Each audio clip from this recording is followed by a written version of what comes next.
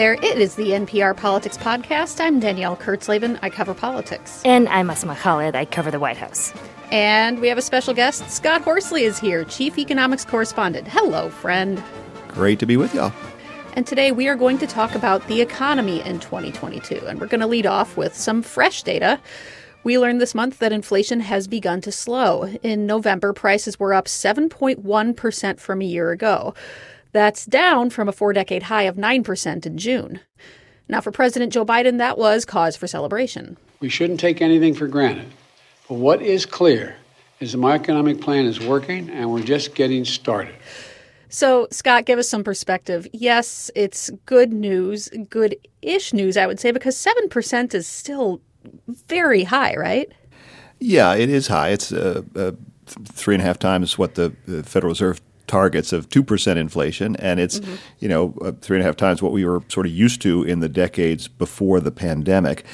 But the president is right that we can clearly see now inflation coming down. It's still much too high, but it is clearly coming down, and it's coming down more broadly than it was, say, in July when Biden famously talked about 0% inflation for the month, which was mostly just a reflection of falling gasoline prices.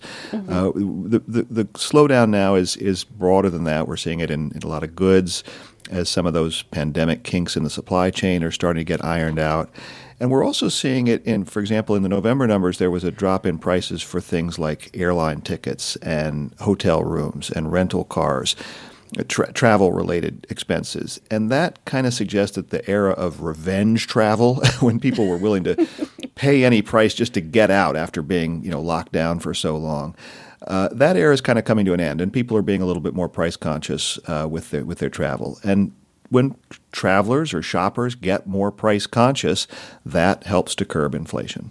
There is real reason for the White House to feel a sense of optimism right now. I mean, where the economy has been, I would say, for the last 5-ish months in terms of inflation is really different than where the economy was for the first 6 months of the year. I mean, if we look back, and I'm sure we did have one of these year-ender economic conversations in December of 2021, inflation was consistently creeping up. And it did. I mean, for the first half of the year, you heard the administration essentially kind of throw spaghetti at the wall and try all kinds of different explanations to see what would make sense to the public. They would talk about supply chain kinks. They would try to explain that inflation was a global phenomenon, which it is, and that prices were rising in other countries. They tried to explain that Russia's invasion of Ukraine was affecting gas prices. And it didn't seem like any explanation was really sinking in. And it also didn't help that inflation was month after month going up. As Scott mentioned, though, I would say the last few months we've seen inflation begin to dip, if we're looking at year-over-year inflation. That all being said, though, 7% is still it's still higher than where I would say many folks would want to be. It's still higher than where the White House would want inflation to be at this point as well. Right. Well, let's talk about that 7% number and what goes into it, because I know gas prices are down lately, but that has been offset clearly by rises in other costs. I know I've read that housing is a big one. Scott, what are some of the biggest components to that 7% inflation right now? Yeah, housing is a big one, and the way that housing is calculated in the official government statistics, there's kind of a lag. So the inflation numbers were sort of slow to capture the acceleration in housing costs, rental prices in 2021. And they're now actually a little bit slow to reflect what is clearly a cooling in housing inflation. If you look at sort of real-time data of what rents are looking like, rental inflation probably peaked back in the spring. And so even though housing costs are high, we do expect the housing contribution to inflation to ease up in the sort of the middle of next year. So you can kind of see the improvement on the horizon there. As I mentioned, a lot of goods prices have started to level off a little bit. The real challenge now is the cost of services, which is everything from healthcare to haircuts and restaurant meals and dry cleaning. Services other than housing make up about a quarter of all consumer spending. So it's a big piece of inflation. And the challenge there is those are mostly driven by labor costs. The cost of dry cleaning is mostly what the cost of the people that work at the dry cleaner.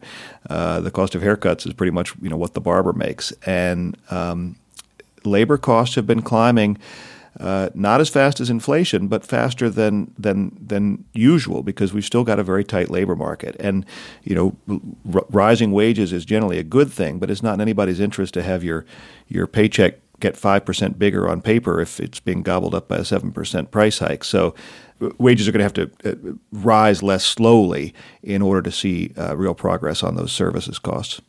Well, one more question I have is also about recent news. It's about the Fed, which cranked up interest rates even higher this month to the highest level in 15 years. And this is, of course, part of their job is to try to curb rising prices. But, Scott, with inflation so stubbornly high, does the Fed seem confident in their ability to ratchet things down? Yes, they are confident, although it is certainly taking longer than they would have liked, and it's taking a sharper increase in interest rates than they would have anticipated. Several times each year, Fed policymakers put out a forecast of how high they think inflation is going to go, how high they think interest rates are going to have to go, and what they think is going to happen in the broader economy. And as a general rule throughout this year, each time they update their forecast, they project higher inflation and higher interest rates than the previous time. But they are getting closer now to where they think interest rates need to be. And that's why, for example, when they raised rates in December, they only boosted interest rates by half a percentage point instead of 3/4 of a point like they'd done the four previous times. Now, half a point is still a big rate increase. I mean, in normal times, the Fed usually moves interest rates only a 1/4 point at a time. So this has been a really aggressive boost in interest rates. That 7 times this year, the Fed has raised interest rates. They went from near zero back in March to just under 4.5% now. And they're going to go a little bit higher. On average, Fed policymakers think they'll have to go up to a little north of 5% next year. But at that point, they think the rates will be high enough to start to really put a dent in inflation. It doesn't mean the rates are going to turn around and start falling anytime soon. So, we're going to have to kind of get used to this higher interest rate environment for a while. And that's having an effect. You see the impact on the housing market where home sales and home construction have dropped off. It's having an effect for people who get a car loan.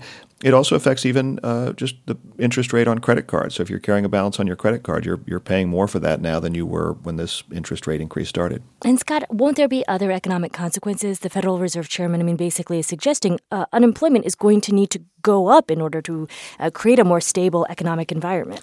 Yes, that's right. Although there's a question about how much of an increase in unemployment this is all likely to cause. I mean, the Fed is definitely deliberately trying to take some of the steam out of the economy to slow things down, and generally speaking, that translates to some increase in unemployment, some loss of jobs.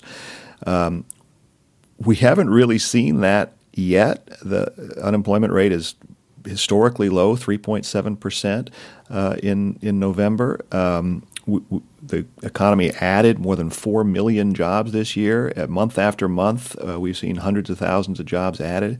So there's not really been any evidence of a slowdown in the job market yet.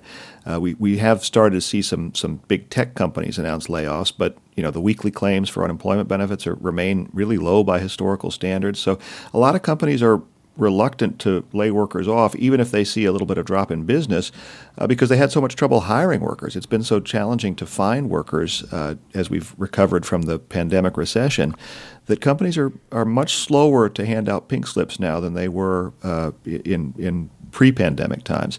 We've seen businesses make adjustments to some of those supply chain challenges where they keep more inventory on hand now. There's less just in time and more just in case. And I think something similar is happening in the labor market. For a long time, U.S. businesses sort of treated workers as a just in time commodity. And when business was good, they'd bring them on, and when business slowed, they'd let them go. But just as they're keeping safety stocks of toilet paper and other materials now, they're kind of keeping safety stocks of workers. And so hopefully we won't see a big spike in unemployment as a result of this Fed action. All right, we are going to take a quick break, and we will have more in a second.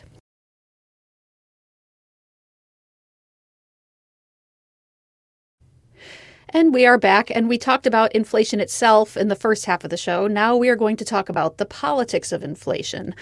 Asma, you did a whole podcast episode on this, and inflation showed up over and over in our polls. I can tell you that voters over and over told me that inflation mattered most to them this year. And Republicans did win more votes nationally during the midterms while running on inflation by saying, in part, inflation is too high. But it was way, way closer than the lessons from past elections indicated it could be. So what do you make of the outcome of the midterms and how it relates to price increases? So I want to say two things here. I mean, one is I do think the polls accurately captured people's economic concerns. You know, you ask a Democrat, a Republican, an independent, chances are you spend some time outside a grocery store, people are going to say they are frustrated with the price of a whole host of grocery items that they are buying. I think the follow-ups are what we sort of got lost. One of the things is which party do you actually think will do something better about inflation? And, you know, Democratic analysts have made this point that essentially there's no party out there is saying that they are pro-inflation, right? I mean, Sure. Both parties think inflation at this level is not a good thing. And this was really different than, say, an issue like reproductive rights, where there were clearly Republicans and Democrats sat on different polar opposites, in some cases, you know, different sides on that issue. That was not the case on inflation. Both parties wanted inflation to go down. Now, you could argue that Republicans blamed Democrats for it being this high, said that, you know, that this was Democrats' fault. On the flip side, you know, you had Democrats also saying and acknowledging in some cases, including the president, yes, inflation is too high, but what are Republicans going to do about it? They're threatening to cut programs like Social Security or Medicare, and how is that going to help your cost of living? And so I think that is part of what we didn't see capture in polls is that, yes, people are concerned with their own personal economy, but which party do they actually think will do something about it, I think, is very different. And I'm sure we'll talk more about this, but this all comes down to the idea that really how people view the economy is through a polarized lens, like pretty much everything in our politics now. Yeah, and Republicans didn't really offer any prescription for inflation. They did, you know, lay a lot of the blame for inflation on the American Rescue Plan, the big spending bill that was passed in the early days of the Biden administration by the Democratic Congress. And clearly the Rescue Plan had some role in higher prices in this country. They certainly put money in people's pocketbooks, which they used to fuel spending, and that put upward pressure on prices. But clearly there were other factors as well, like the war in Ukraine. I mean, we are seeing high inflation around the globe, not just in the United States. And Republicans didn't really offer any prescription for how they would address inflation differently. Mm-hmm. I want to get back to something you were saying, Asma, about polarization, because I feel like when we talk about, this polling about people saying inflation is the most important issue this year, that's true, but we also know that what team you're on plays such a big part in how you see the world. And I'm wondering about your take on the causality here. Is it that some voters saw high inflation and blamed Democrats and voted Republican? Or is it that people who were already inclined to vote Republican saw inflation as just another reason to do so? You know, that's an excellent question, Danielle. I would say I think it's more of the latter. You sort of view the economy through the team you're already on. What I will say surprised me, and I saw this pop up particularly in the state of Georgia, where I met more split-ticket voters than I have in recent history, where there were some voters who had reservations about the Senate candidate, the Republican Senate candidate, who told me, yes, they were concerned about inflation. Yes, they were concerned about rising prices. They did vote for the Republican for governor, but ultimately they had other reservations in the case of the Senate candidate, and they decided to vote third party or vote for the Democratic candidate. And, you know, you pry and you push a little bit on inflation, and some people told me, well, you know, I recognize it's bad in other countries, or yes, I recognize there's a war going on and that probably affects us all. So I think people tend to view the economy increasingly kind of through the lens that fits their preconceived notions. But I will say, Danielle, one last point is I don't know that this is necessarily unique to this particular election cycle. I think it seems a little unique because inflation was very high, but I did reporting in 2018 when the economy was doing pretty well on the fact that a number of Democrats weren't going out and voting for Republicans in the 2018 midterms just because the economy was right? It's not like President Trump got credit for that economic situation at that time either. Scott, let me start with you. Looking ahead to 2023, what are you watching for in the economy? Yeah, well, it is certainly dangerous to make predictions. I talked about how the smart folks at the Federal Reserve have had to revise their own forecasts every few months here because the economy has just defied crystal balls, and there are just an awful lot of unknowns out there. We have seen how the war or the weather can cause big swings in the price of food and fuel. And you tell me how the war is going to go, I'll tell you how oil prices are going to go. But nobody really knows what's going to happen in Ukraine. What happens to the price of services depends a lot on what happens to the labor market, and that in turn is a function of how many jobs do we add every month and how many workers stay on the sidelines or decide to come into the job market. It also depends on productivity. So there's just an awful lot of unknowns out there. I do think we're in for a period of slower economic growth and elevated inflation, but not as elevated as it has been in 2022. Mm-hmm. Scott, you just mentioned crystal ball. And I don't know if I shared the story with you all, but when I was interviewing one of Biden's top economic advisors recently, Jared Bernstein, he showed me this picture he keeps on his desk of a shattered crystal ball. Because to that very point, he says, it's not like you can make a whole lot of predictions and know where things are going to go. I want to close out with one more question for you, Asma, given what you said earlier, because on the one hand, Scott Horsley just told us that, we don't know what's going to happen in 2023. So I feel like asking you what's going to happen politically is setting you up for failure. So let me ask you something else, which is... Though I can tell you what the president said recently. Okay, let's start with him. He was asked, when inflation will essentially return back to normal. And he said he hopes by the end of next year, so that would be the end of 2023. But he did say, I can't make that prediction. So there you have it. Given what you said earlier about how people view the economy through particular partisan lenses, is the upshot here that just increasingly the economy has kind of lost its grip or maybe its effect on elections? Is that fair to say? I don't know. I wouldn't go that far.